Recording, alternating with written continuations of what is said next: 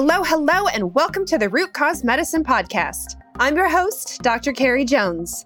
Today, I am talking with one of my favorite researchers, Dr. Christine Houghton, all about the super ingredient known as sulforaphane from broccoli sprouts. Dr. Houghton has her PhD in nutritional biochemistry and is the founder and CSO of CellLogic, a company that focuses on functional foods and nutraceuticals with nutrigenomic effects. She regularly publishes, speaks, and educates on the topic of how nutrition affects our genes, including my favorite phase 2 detoxification support, sulforaphane. It was an absolute pleasure talking with her today, as I have been following her and her work for a long time. Here's a clip from today's conversation. In the plant cell also has an enzyme sitting beside it in a separate little cell within the plant, or a little sac, called myrosinase. When you bite or chew or cut one of those cruciferous vegetables, the myrosinase enzyme acts on this other molecule and that produces sulforaphane. Now, that's a long answer to your question because there is no plant that contains sulforaphane. You have to actually produce it on the fly. So this sulforaphane molecule was actually, we think, put into those plants by Mother Nature as the insecticide for the plant. So if you're a little grasshopper and you're nibbling on some cabbage leaves, let's say, the amount of sulforaphane that's produced as that grasshopper's nibbling is potent enough that it can actually kill the grasshopper, but in a human adult, 60, 70 kilos, whatever you weigh, whatever that is in pounds, I don't remember, 130, 140 pounds or something, then it actually has a signalling effect because the volume of our bodies is too great to kill us, but it has this potent signalling effect. That's just a small taste of the amazing show that we have for you today. Hey, before we get started, I want to talk to you about something that comes up pretty often on this podcast. And that, of course, is lab testing. You see, testing is one essential way to understand the root cause of an illness. And if you're an integrative or functional medicine practitioner, chances are you are placing a ton of orders with a ton of different labs. The Root Cause Medicine podcast is created by Rupa Health, and Rupa is the best way to order, manage, and track results from over 25 different labs in one single place. Thank goodness, no need to create and log into multiple portals ever again. So if you are a practitioner, make sure you go sign up at rupahealth.com to create a free account today. Now, let's get on with the show. Dr. Christine Houghton, I am so excited to have you on the Root Cause Medicine podcast. How are you? Oh, thank you, Carrie. I'm delighted to be here. Yes, I'm very well, thank you, even though it's very cold here in Brisbane, Australia. On the opposite end of the world. We're not used to that. No, I've only been to Brisbane once, and it was warm and humid and lovely, actually, when I was there. It was quite nice. So I'm imagining if it's cold, it's probably not all that fun. We're managing. Well, today we're going to talk about my absolute most favorite topic and my favorite, I guess I would say, product or phytonutrient, which is sulforaphane. And you are absolutely the first person to teach me anything about sulforaphane years ago at a conference when I learned about you. I'd been following your stuff, and then I actually got to meet you in Australia a couple years ago. So I am so happy to talk about this because you're just a massive expert, and I'm going to pick your brain for all the listeners. Let's go. Before we get started, for those who don't know you, why don't you give yourself a little brief introduction, how you got into this, what you do, so they know. Okay. So I was in clinical practice as a nutritional biochemist for several decades, and I moved out of practice in 2004 and not really knowing what I was going to do, but fortuitously, the science of nutrigenomics had just been named later that year. And I didn't know anything about that at the time, but as it turned out, I was just hunting through the scientific literature, trying to understand a little bit more about phytochemicals, and I discovered this thing called sulforaphane, and I discovered that some of the research that had been happening on this remarkable molecule goes back to the early 1990s. So I got myself very excited about that. And I realised, as we'll no doubt discuss as we proceed today, is it's really an opportunity to change gears in the way we think about nutritional therapy. And I think if I'd been in practice now, knowing what I know, I would have probably done things a lot differently from the way I did in practice. So I went on to do some further research and I formalised that and I did a PhD with my thesis essentially on phytochemicals, nutrigenomics, and special reference to sulforaphane, which, like you, is my very favourite food-derived molecule. I love that. For those who don't know, can you explain what nutrigenomics is? So nutrigenomics is two parts of a word, nutra as in nutrition, food, genomics as in gene or genome. Essentially, it's food molecules that talk to our genes. So whereas we look at foods, or we have traditionally looked at foods as carbohydrates, proteins, fats, vitamins, and minerals, and so on. Now we're looking at the role of other molecules that come out of particularly plants, but any food. And these food molecules can switch on genes. And when they switch on genes or turn up the potency of genes, if you like, we increase the expression of a whole lot of protective processes that are going on in our cells. So nutrigenomics then is the science which looks at food molecules and the way that they can beneficially affect gene expression. And of course, if we choose the wrong sort of food, we can also turn down those protective genes and turn up the inflammation-producing genes. Let's start with the basics. What is sulforaphane? How do we get sulforaphane? Where does it come from? So the cruciferous vegetable family, that's the broccoli and cabbage and cauliflower and that family of foods all contain a category of molecule that we call glucosinolates. We're probably not going to mention that word again. But that molecule that sits in those plants, in the plant cell, also has an enzyme sitting beside it in a separate little cell within the plant, or a little sac, called myrosinase. When you bite or chew or cut one of those cruciferous vegetables, the myrosinase enzyme acts on this other molecule and that produces sulforaphane. Now, that's a long answer to your question because there is no plant that contains sulforaphane.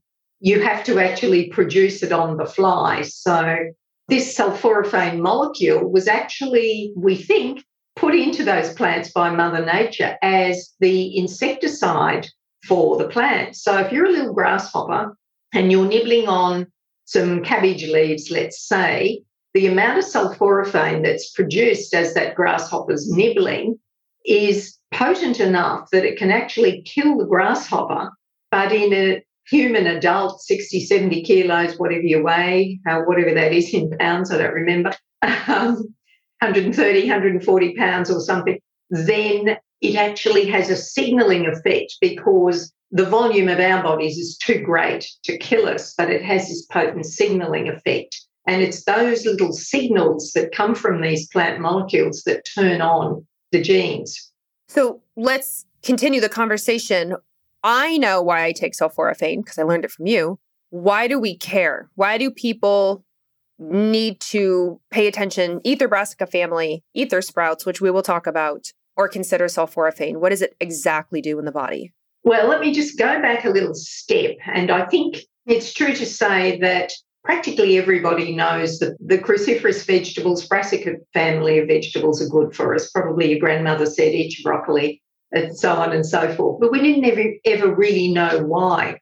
The beauty of this sulforaphane molecule, and it's not the only one of these protective molecules in this cabbage family, but it is the one that's been most studied and it has very, very potent effects. And when I say potent, what it does is it's activating switches within our cells. They're actually called transcription factors, but we'll just call them switches. And those switches are pretty clever because they then are tied to hundreds of protective genes. Mother Nature's pretty clever because if you look at these protective genes, hundreds of them, they're all pretty much grouped together by function. So if you turn on this one switch in the cell, you're turning on hundreds of protective genes all at the same time. So that's turning on all your antioxidant enzymes, all your glutathione-producing enzymes, all your detoxification enzymes, and I can go on, and I won't.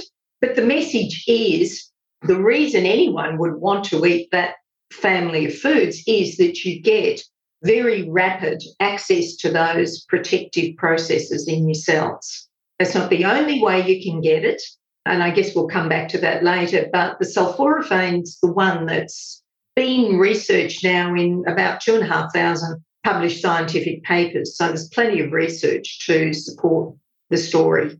So it's like when people see those like dominoes set upright in a row, and if you push the first domino, all the other dominoes fall after it. Well, I kind of look at it like a Christmas tree with all the lights on. So we've got one switch on the wall and, say, several hundred light bulbs on the Christmas tree. When you switch it on, they're all on at once. That's what the power of nutrigenomics is, and that's the power of looking at particular food molecules that can activate those whole banks of protective genes. I like that analogy so much better, mostly because I love Christmas lights. So is there ever a time you wouldn't want to support that or switch that on? Or is it generally always helpful for the human body, given what we go through? Well, in nature, the intricate processes which go on within human cells have all their own internal control processes anyway. So let's suppose you just really loved eating these brassica vegetables and you ate lots and lots every day.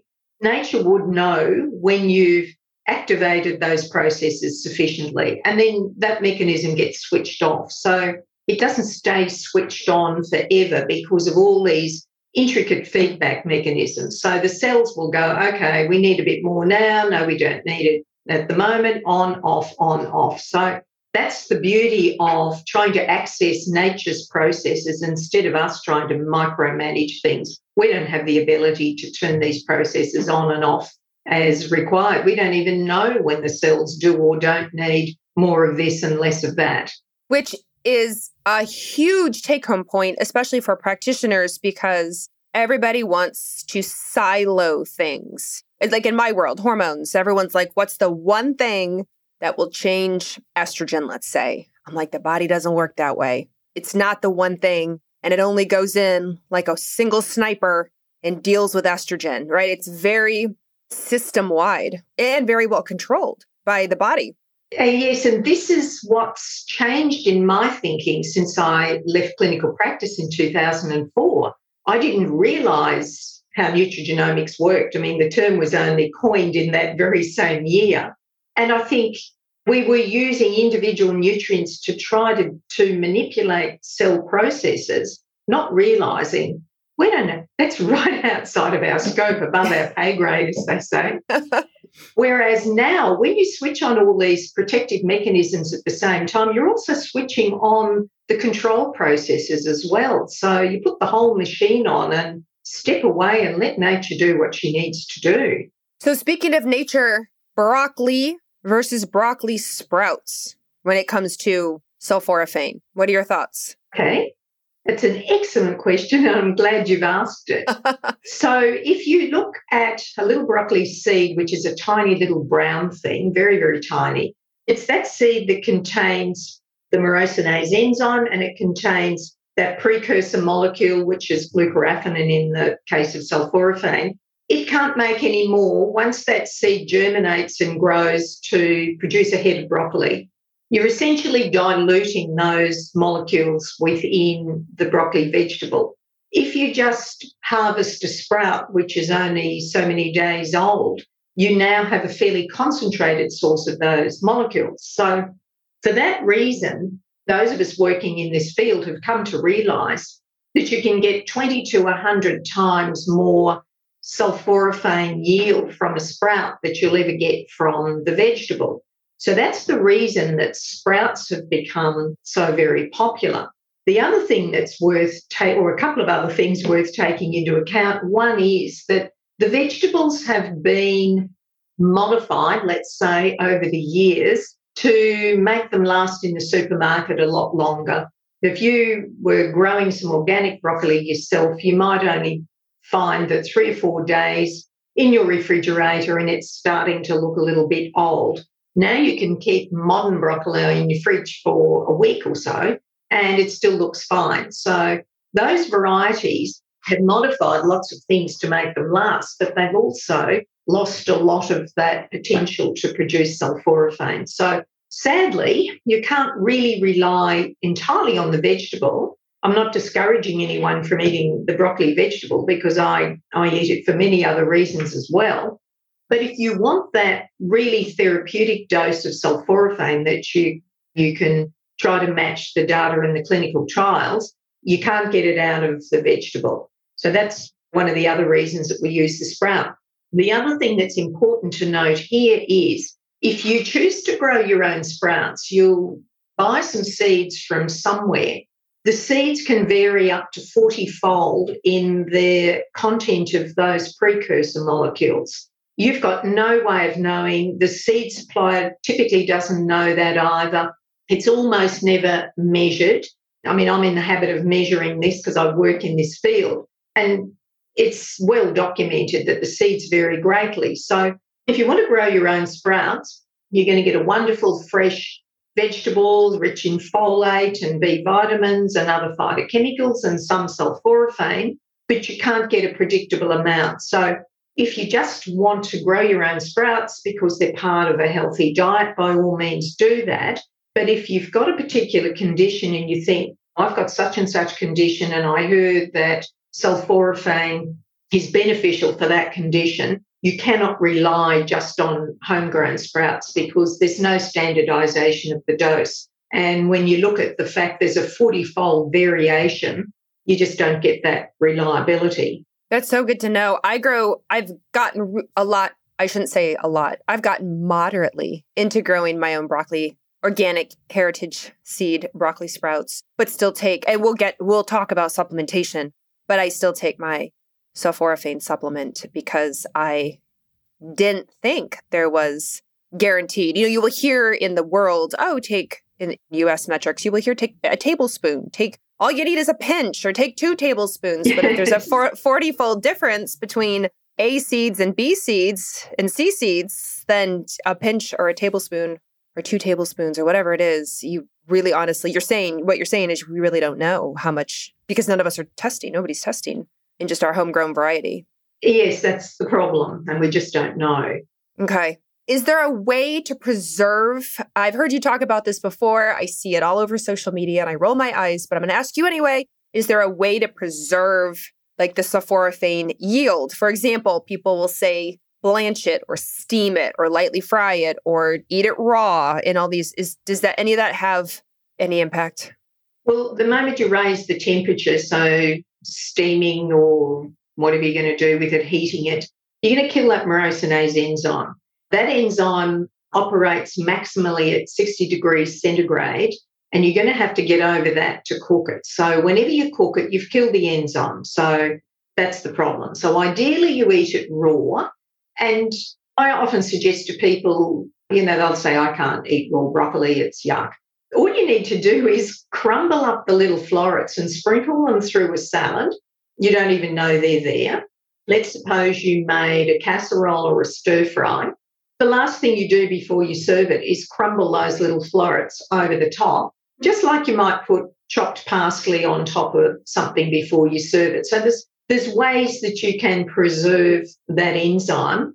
The other thing you can do, the Japanese white radish daikon is a good source of the morosinase enzyme. And if you grate that alongside your cooked broccoli, I don't know what dish this is, but I actually like Japanese white radish. I know a lot of people find it too hot and spicy, but that's one way to add morosinase enzyme. But again, it still doesn't let us know whether we've got the original glucoraphanin precursor in there. That's the thing that's largely varying 40-fold. Right. Okay. And the last thing about that, just because it's all over social media, mustard seed powder. You see people say, just chop up your sprouts or chop up your broccoli or whatever it is and sprinkle mustard seed powder on it. Well, I'm deliberately mentioning daikon radish because the problem we have with mustard now, I don't know what it's like for you in the US, but when I was doing my PhD research, I experimented with that and I thought, okay, we'll get some nice fresh mustard seed and we'll grind it up and we'll use that to get a greater yield of sulforaphane. My horror, it made absolutely no difference. And when I explored this further, I found out what I think is the reason why. To bring any spices and herbs into this country, they have to be irradiated.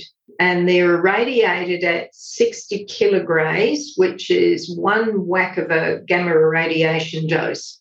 And that kills the enzyme. So I think that's the explanation for the mustard. And, of course, why you need to do something like eat radishes at the same time, because you've now got a fresh source that was probably grown locally and not imported. I suspect the FDA probably regulates in the same way because there's so much concern about bringing in pests of some description from produce from other countries. So that's the answer to the mustard. I think it's going to fail. That's good to know. You do see it all over the place. And I thought, I'm going to have the expert on and I'm going to ask her. Well, I mean, it's correct in theory. And if you can grow local mustard, we just don't appear to do that in Australia. We don't seem to grow plants like that. We bring them all in. And they're all fresh and fragrant and smell beautiful when you first open the pack. But that doesn't tell you what's gone on inside. Right, right. Now, are you a sprout eater? Do you eat sprouts? Yes, I do. Periodically, I grow them. I don't grow them all the time. There's a little bit of a caution for your audience about growing sprouts because we can get some pretty nasty microbes in sprouts. And every now and again, particularly in the US, there have been recalls on listeria, which has occurred in probably alfalfa sprouts, but it doesn't matter. The process is much the same. So I'm a little bit wary of the home sprout growing processes. I mean, typically, whatever you're doing, you would rinse them twice daily. When they're grown commercially, they grow virtually on some sort of a conveyor belt type of an arrangement, and they're sprayed and drained every so many minutes. So you don't have the same opportunity to accumulate microbial species that you don't want to have there. And particular mould is something of an issue. If you're growing sprouts, the better type to grow is one where you've got it in a jar where you can rinse and shake and mix it around. The ones that tend to grow on some sort of a tray and you get the roots embedding down into a mesh, if you like, they're the ones that are most at risk because the bugs love that and they happily multiply, particularly the mould type species. And they don't necessarily smell mouldy, but they're growing in there. So just be careful. And I see that feedback. I do the jar method and I have a stainless steel mesh cover. Some people say use cheesecloth instead. I just happen to have this mesh cover. And when I rinse it twice a day, I then flip it upside down so that the excess water can flow out. So I have it upside down in a bowl. And knock on wood, of the sprouts that I've made, they have not turned out moldy. And when I've posted this, a lot of people write and say, oh my gosh, I didn't realize you had to drain the water and as much as you do. And yes. So much mold. Yeah. My sprouts always mold. Well, your method is the method that I would recommend, definitely. I didn't come up with it. I definitely watched videos on what to do. And really in summer, Carrie, I would probably rinse that more than twice a day if I had access during the day. Okay. All right. Well, that's good to know because I do go in and out, like I said, of making broccoli sprouts because it's fun and I like the taste of them. I know not everybody does. And I love sulforaphane, so it's a nice little boost on top of it. But I want to go, so let's say someone's like, I don't have a green thumb. There's no way I'm not growing sprouts. And there's a 40-fold difference between seeds. I want to take it as a supplement. Let's talk about the controversy that's out there around supplements because, oh my goodness, there's so much on the label. There's so much to choose from. There's so many people who swear their product is the best. And I have so many questions around this. Okay. So the original supplements which came out of research from Johns Hopkins University were actually broccoli seed extracts. Now, at the time, they created this name called sulforaphane glucosinolate, and they would say 2 tablets of this product contains so many milligrams of sulforaphane glucosinolate. You see the word sulforaphane there and you think, that's the one I read about. The problem with that is that clever little term, sulforaphane glucosinolate, is a marketing term. It's not a scientific term. They created it instead of talking about glucoraphanin, which is the precursor molecule. So what they do with the seed, they extract the precursor, they kill the enzyme myrosinase initially, and then they extract the precursor, which is the glucoraphanin. So you don't produce sulforaphane from that. Now, if you challenge the science on that, they say, but you don't have to worry because the gut microbiota have myrosinase-like activity and you'll produce all the sulforaphane you need. Nice in theory, couple of problems. Maybe. The first one is not everyone has intact microbiota. We don't know exactly what species have the myrosinase activity, and you wouldn't know necessarily that you have the right proportions of the right bugs to do that. An even bigger problem is the fact that you're only going to get about 8 to 10% of the conversion to sulforaphane that you would get if you were to take the intact whole broccoli sprout or whole broccoli sprout powder. So there's the first problem, and that has raged for years. To my mind, the most appropriate way to produce a product is not just starting with a seed. You actually grow the sprout. And keep in mind, these sulforaphane glucosinolate broccoli extracts are just extracted from the seed. They don't even grow the sprout. The sprout costs more money to grow, of course. But when you grow the sprout, you're actually getting the whole plant and you get all of the nutrients that came with that seed. So you're going to protect the glucoraphanin precursor, you're going to protect the myrosinase enzyme, and then you get whatever other vitamins, minerals, and phytochemicals came with that seed initially. So my approach is to look at the whole food as a source of sulforaphane. The reason a lot of companies don't want to do that is the myrosinase is very sensitive and it's very easy to destroy it if you don't know how to process it properly. And so it's a much more complicated task to produce a whole broccoli sprout supplement that's got the myrosinase retained as well as the precursor. And with that sort of supplement, as soon as it gets wet, let's say it's been grown and dried and powdered and put into a powder or a capsule, as soon as that gets wet, the myrosinase enzyme is going to attack the glucoraphanin and that produces the sulforaphane right then when you're taking it. Sulforaphane is not stable as a molecule, so you can't put it in your morning smoothie, drink half of it and come back at 3 o'clock and have the rest of it because you've lost the sulforaphane. We normally say 10 to 30 minutes is about as long as you should just leave it in the glass, and even 30 minutes is probably pushing it.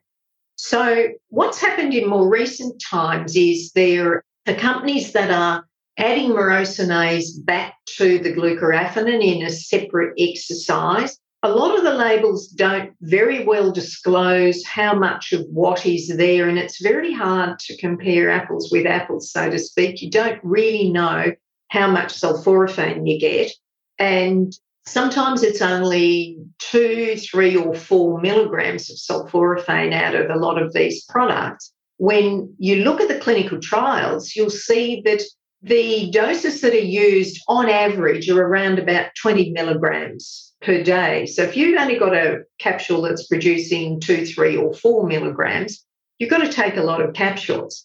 And some of the clinical trials are using more than 20 milligrams daily. They might be 30, 40 or even 60 milligrams daily. So it's, again, looking at this clinical trial data to try to understand what's practical for me to get this therapeutic dose if that's what I want. And I guess if you're a clinician, you really need to know that you're giving your patient a dose that's likely to have the effect that they had in the clinical trials. So more recently, there's another form of sulforaphane being produced. This came out of some research in France where they actually isolated the sulforaphane, and because it's unstable, they've embedded it in a cyclic molecular structure that presumably protects the sulforaphane from degradation. So that's the more recent type of innovation.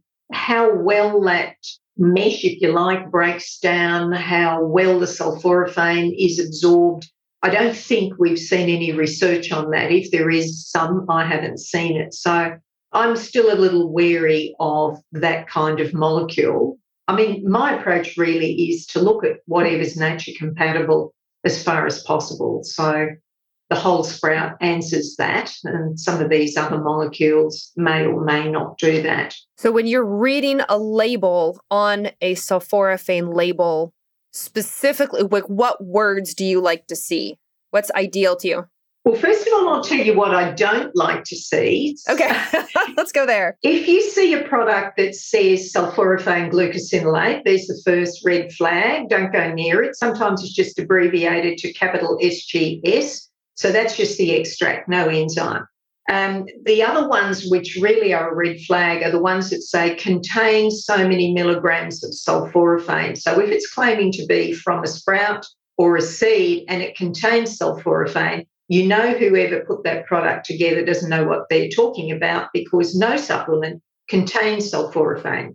Now, for those of us in Australia, that poses a problem because our regulatory authority, the TGA, is much stricter than the FDA in this context.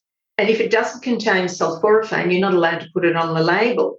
So if you were to buy a product from Australia, you won't see how much sulforaphane. The label description might, on the back of the label, might discuss this product. There's a whole plant from which sulforaphane may be derived on ingestion, blah, blah. But you can't compare it because you can't say how much sulforaphane.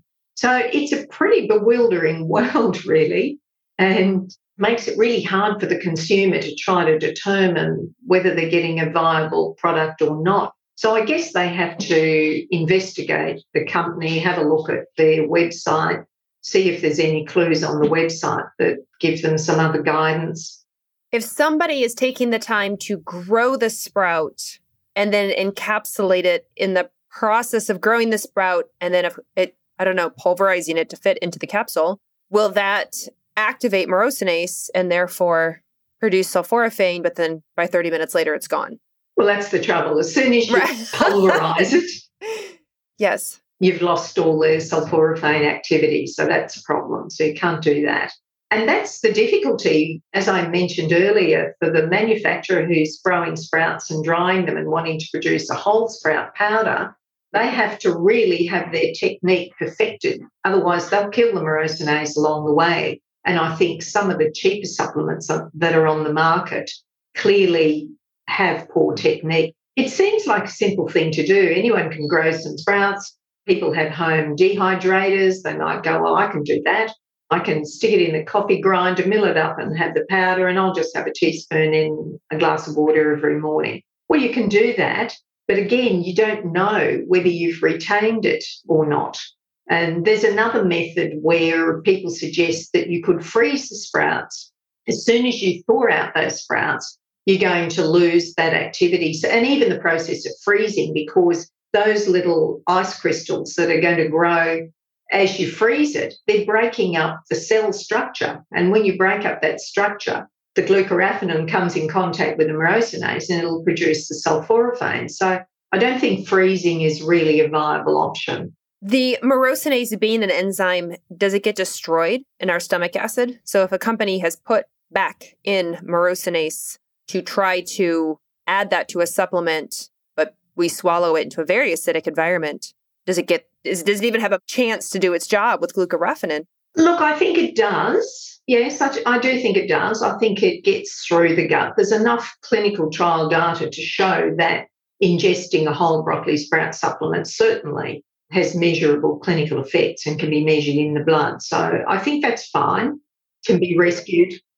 What can be a problem, though, is if the myrosinase is taken from a different brassica plant. So the myrocinases vary subtly. And, if you've got broccoli sprouts and you're going to use a myrosinase out of cabbage, you don't necessarily get the same yield as you get if you just left the broccoli intact.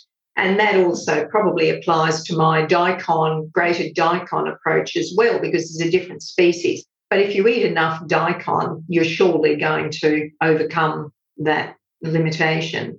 And every little bit, hopefully, cross fingers, every little bit helps in the creation of sulforaphane. Okay. So with sulforaphane, you'd mentioned earlier about conditions or researched doses, 20 milligrams or 30 milligrams. What are some specific conditions or symptoms that make you think you could really benefit from sulforaphane?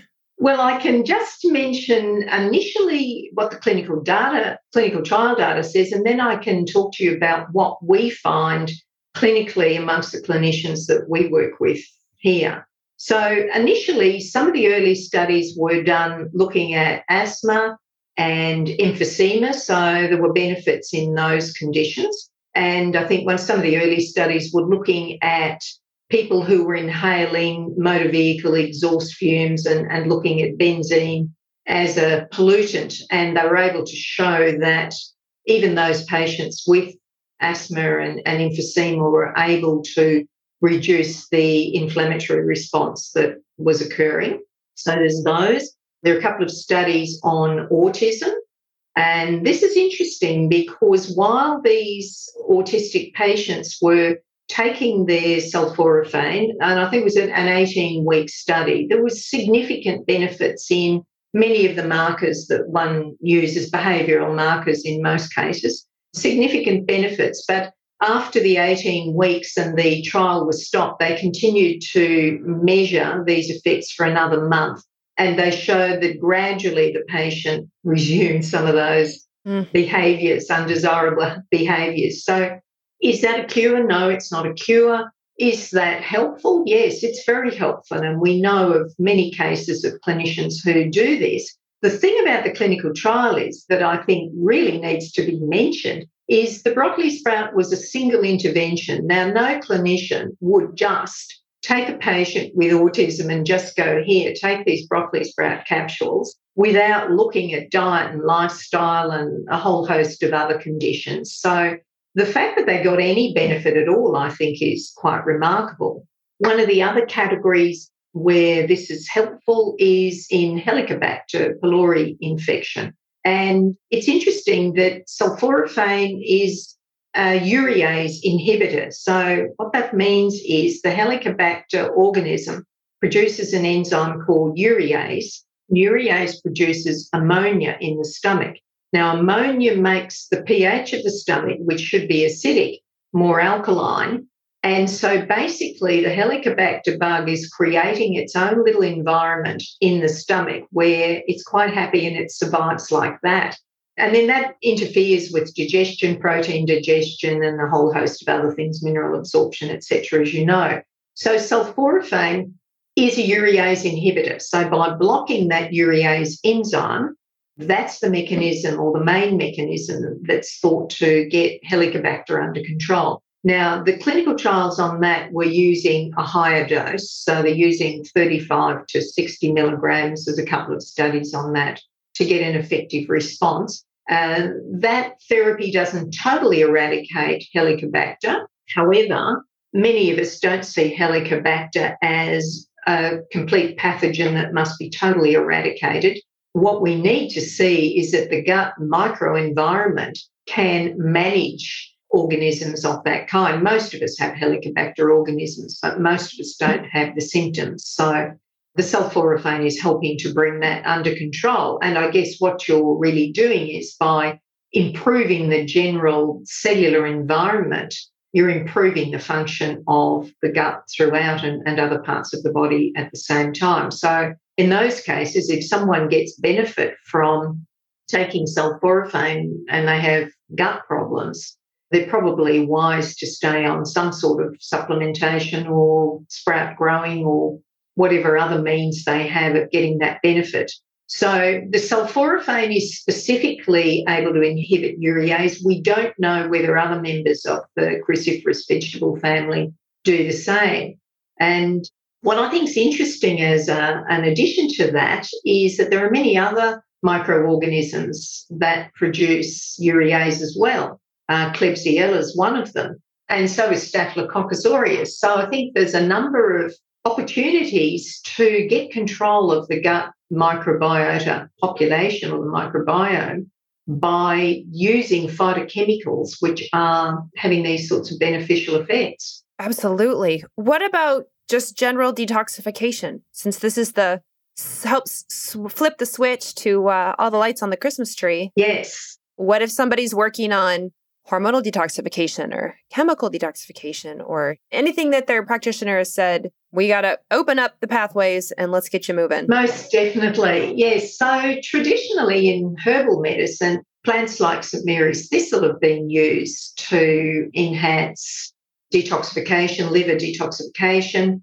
However, when you look at the comparison between the effect of St. Mary's thistle and the effect of sulforaphane, the difference is just light years apart. And in a 2019 review paper that I published, which was called Sulforaphane, Its Coming of Age as a Clinically Relevant Nutraceutical in the Prevention and Treatment of Chronic Disease, I included a graph in there which actually compares the effect of sulforaphane in phase 2 detoxification pathways against a whole host of other plant molecules.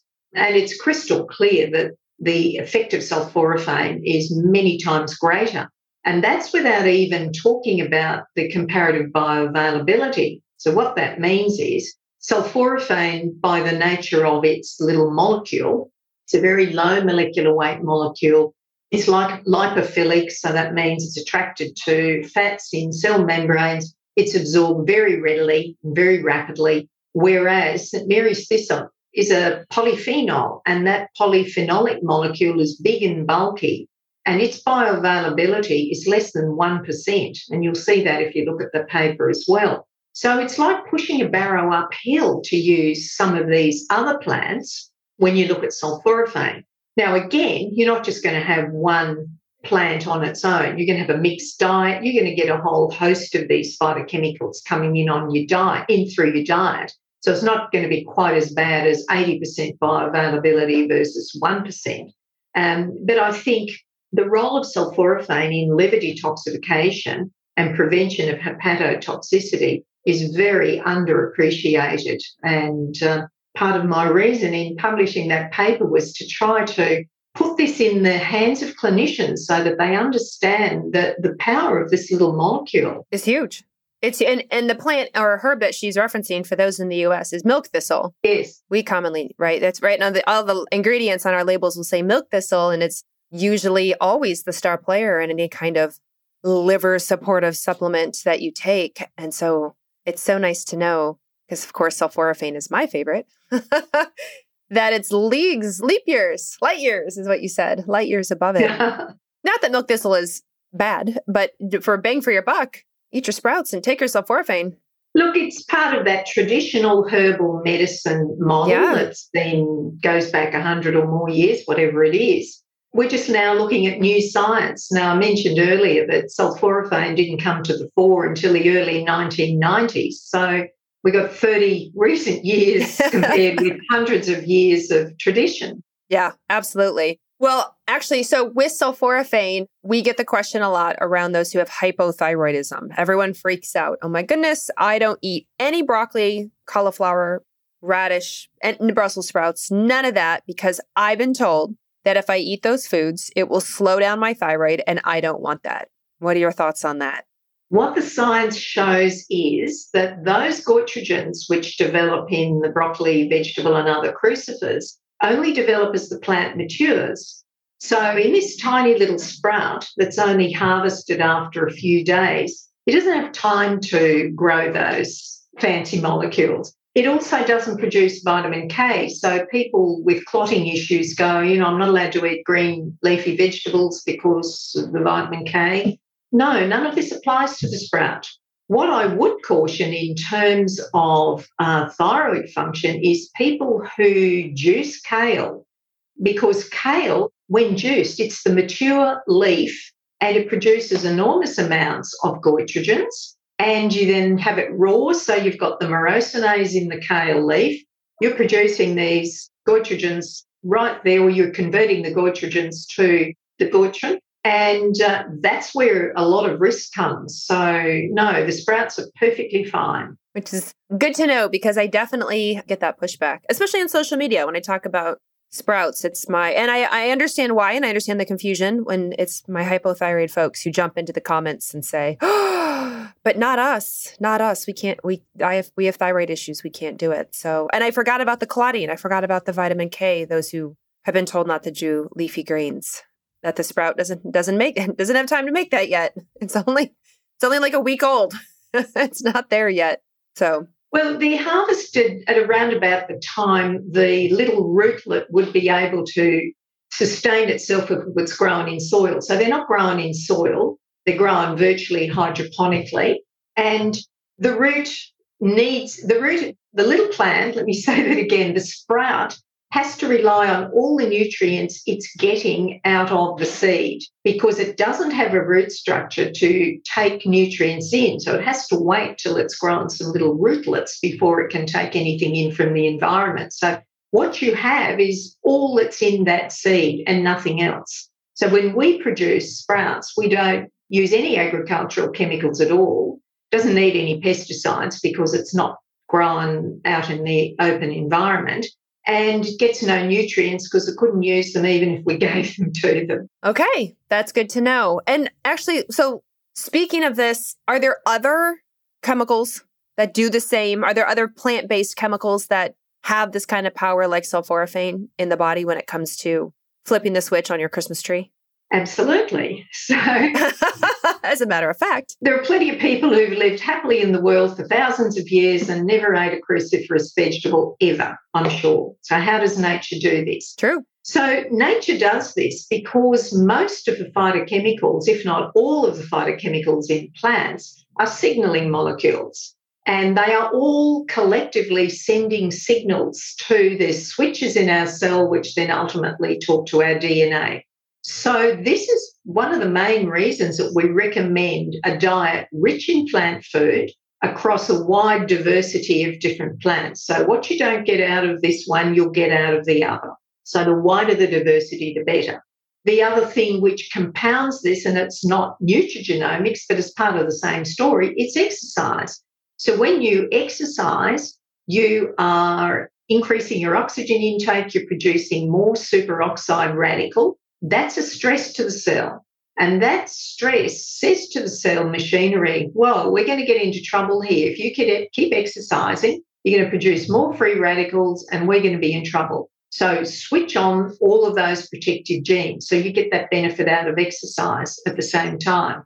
So it really comes back to what might seem like a very trite recommendation. A healthy diet and healthy lifestyle really is how nature does it. So unfortunately, most people don't live that healthy lifestyle. And there's a very interesting study, which I often quote, that comes out of Germany that looks at 600 grams daily of non-starchy vegetables has sufficient capacity to significantly reduce the inflammatory markers within the blood. So it drops interleukin-6, it drops TNF-alpha, and a few other markers as well. So for those people who say there's nothing left in our food, it's all the soil's been ruined, theoretically, yes, some of that has happened, but it is not so bad that you cannot rely on a diet with generous amounts of plant food to get the benefit that our health requires.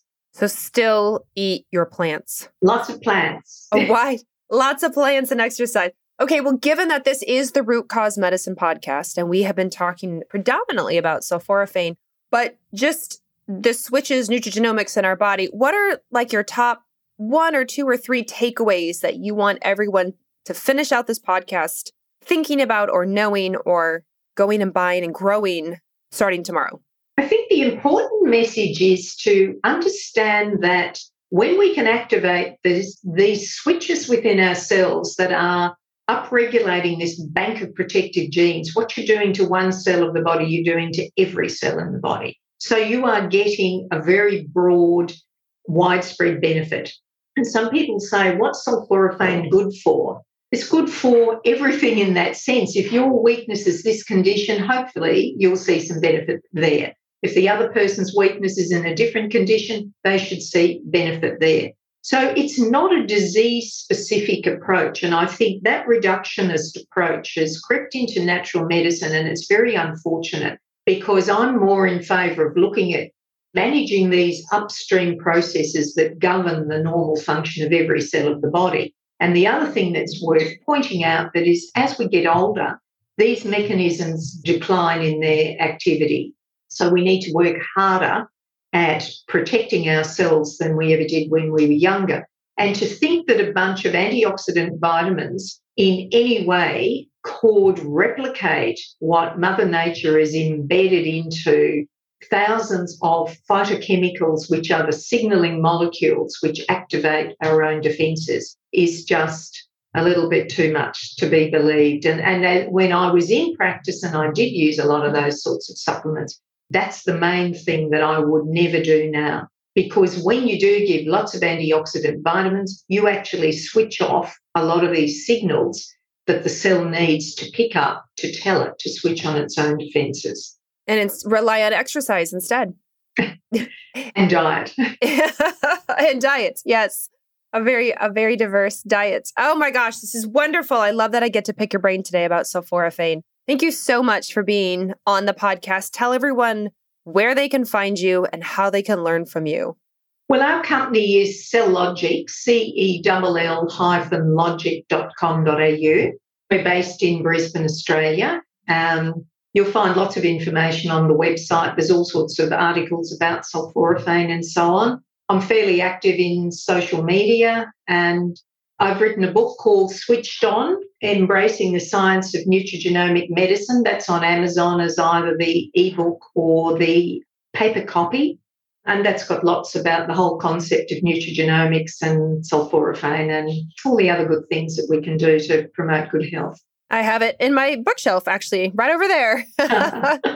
So I own the book. Wonderful. Well, thank you so much again. I am sure everyone listening who has had a lot of questions about maybe just sprouts in general or the brassica family, or who know at the next level about sulforaphane, will appreciate this deep dive. So thank you for being on today. It's been an absolute pleasure, Carrie. Thank you so much for the invitation. Oh my goodness. Thank you so much for listening to today's episode. I have one quick favor to ask before you go. If you loved today's conversation, would you mind leaving us a review on whatever podcast platform you're listening on right now? My whole goal is education. So positive reviews are actually the number one thing that help new people discover the show. You're amazing. I so appreciate it. And I'll catch you on the next episode.